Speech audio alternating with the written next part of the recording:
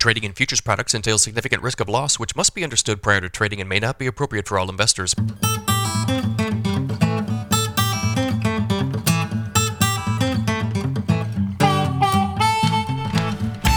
Good morning, everybody. It's Monday, May 22nd, 5:29 a.m. Central Time. July corn futures up 4 1/4 at 5.58 1/4.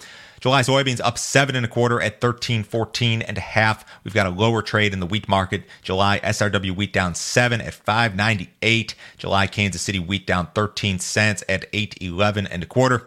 July spring wheat down 8 at 7.96. Mackenzie, let's start with some of last week's price action here. Soybean futures posted fresh 10-month lows on Friday.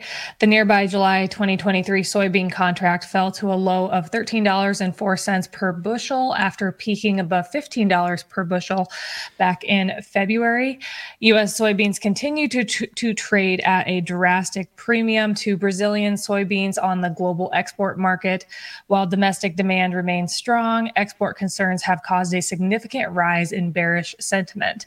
SRW wheat futures posted fresh lows. The July SRW wheat contract fell below $6 for the first time in 2 years. The corn market isn't much better, but I guess it's better by comparison the last few days. A lot of this just has to do with demand. I mean, when you look at soybeans, talk continues, chatter continues. U.S. beans are drastically overpriced versus Brazil, and that's a fact. Now, new crop U.S. beans are competitive, and we should start to see some additional export business there, but this is really ugly price action nevertheless. When it comes to wheat, we saw the Kansas wheat tour last week. We know that the U.S. HRW wheat crop in particular is in really, really bad shape, and that did help to rally the market, I think, for a moment early last week, but that rally has been negated.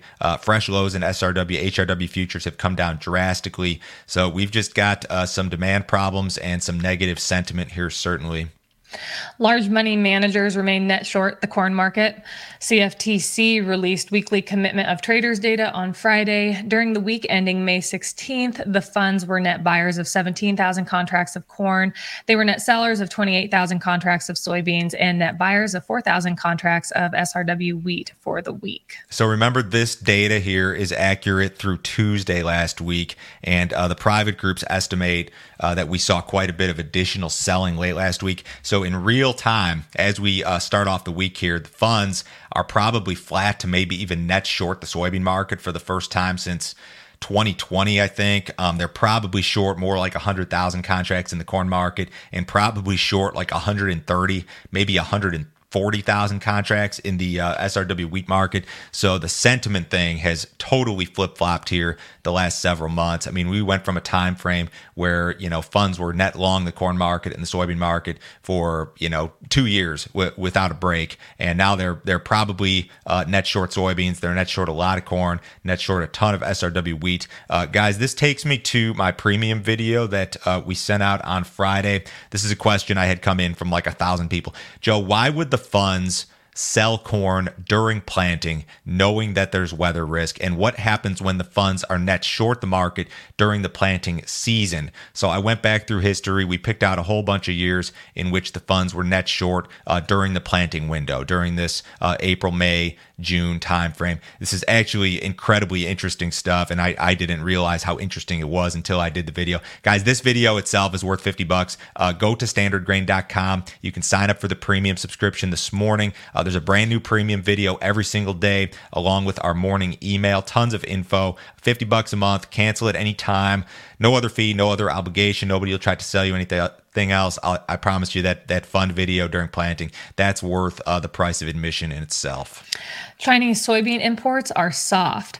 Customs data released Saturday revealed that China's soybean imports from Brazil fell 16% versus the same month last year. Through the month of April, Chinese imports of Brazilian soybeans are down 28% versus the same period last year. Imports from the U.S., however, are up more than 11%. Concerns regarding the Chinese economy continues to persist. Okay, so Brazil has a huge soybean crop, but harvest was delayed a little bit, and that may be part of the issue here. There are also some better crush margins in China. They've improved quite a bit, so that's maybe a positive moving forward. There's been a lot of talk about these stricter inspection requirements when it comes to imports. Maybe that was part of the problem. If you look at percentage change year to date imports, let's see, corn imports into China are down 8% year to date. Wheat imports are actually up sharply, although they don't import a ton of wheat. Sorghum imports down 71% year to date. I'm sure there's a few of you guys watching who are sorghum importers or growers rather, and the Chinese demand is a big deal when it comes to that market in particular. This week will be mostly warm and dry across the U.S. Corn Belt. Many areas will see daily highs in the 80s this week. Above normal temperatures are likely in the northern plains and northwest Corn Belt. Very little rain is expected in Iowa, Illinois, Minnesota, Indiana, and Ohio. Some follow-up rains are expected, however, further west. The forecast turns wetter again for some of the Corn Belt during the first week of June. I wanted to go and look at the last 72 hours here. So there was some weekend rain, and a lot of this started Friday, I think, over Kansas, parts of Colorado, Oklahoma, Texas, and then you got to kind of jump further east into Tennessee, Kentucky, parts of Indiana, Ohio. When you look at the next 10 days out through the 31st, very dry for most of the Corn Belt, and then the Plains has some rain, although these chances, I think, for Nebraska and Kansas and Oklahoma, I think they've been reduced a little bit. The extended forecast, when you look at the GFS, and if you guys don't know, I think most people know this, the Euro is like your shorter term model. It's only 10 days. The GFS goes out further than that. The GFS out through June 6th is very wet for the Plains, for the Western Corn Belt. Still kind of drier for Illinois and Indiana and places like that. So I don't know. I'm not sure that the market is trading wet or dry or hot or cool right now, but we're going to get to that point pretty quickly. So I don't know. It's going to be dry this week in a lot of areas. Planting should wrap up in a lot of areas. We've still got some slower type stuff going on in North Dakota in particular is maybe our biggest problem area this year. USDA will be out with crop progress report at 3:00 today. Debt ceiling talks are going to resume today. President Joe Biden and House Republican Speaker Kevin McCarthy will meet today to discuss the debt ceiling. The standoff over the issue has the potential to put more strain on the U.S. economy, which we all know is already vulnerable to a recession. Biden has said he is willing to cut spending along with tax adjustments, but Republicans must move from their extreme positions. On Sunday, Treasury Secretary Janet Yellen reiterated the need for a deal by June 1st to avoid a default. If a default were to occur, interest rates would spike and the financial markets would turn chaotic. We've got kind of a mixed bag in terms of how the markets are viewing this. So the stock market, like the S&P, made fresh highs, multi-month highs on just Thursday last week, and then peeled back a little bit on Friday. So you're not seeing the concern in the stock market.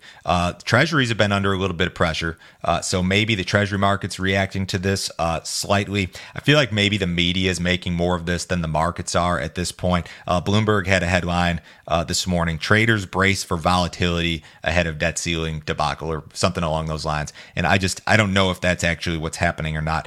Somebody from Goldman Sachs, I think it was like their chief economist, was on Bloomberg over the weekend. He said that their X date in terms of when a default could occur is June 8th or June 9th. That's their analysis of the situation. So I don't know. We've got to keep an eye on it. I don't know that it's a big deal like here and now today, but fast forward a week, if this thing's not resolved, it could be a big deal.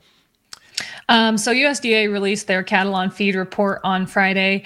Overall, the markets will most likely view Friday's report as neutral. Cattle on feed as of May 1st was down 3% to 11.6 million head compared to last year. This was basically dead even with expectations. Placements during April totaled 1.7 million head. That was down 4% compared to 2022. This was just slightly down from what was predicted. Marketings in April totaled 1.7 million head, down 10% year over year. This was also just down slightly from what analysts predicted. So with placements being down 4% from last year and total on feed numbers also being down, most likely both feeder and cattle futures should be able to continue their upward trend. Yeah, this is big picture friendly, short term, kind of neutral versus expectations. This is actually one of the more neutral cattle on feed reports I've seen. Usually what happens in a lot of cases, they'll be close on the cattle on feed number and then they'll miss the placements by 5%. Like this month, they actually got just about all of it right. So definitely a neutral deal versus expectations, at least. Outside markets to start the week, guys, pretty quiet. U.S. dollars off just a little bit. The S&P's down 1. The Dow's up 7 points. Quiet there. Precious metals about flat. Crude oil's about flat this morning. So awfully quiet in the outside markets to start the week. Everybody have a great day today. We'll talk to you Tuesday.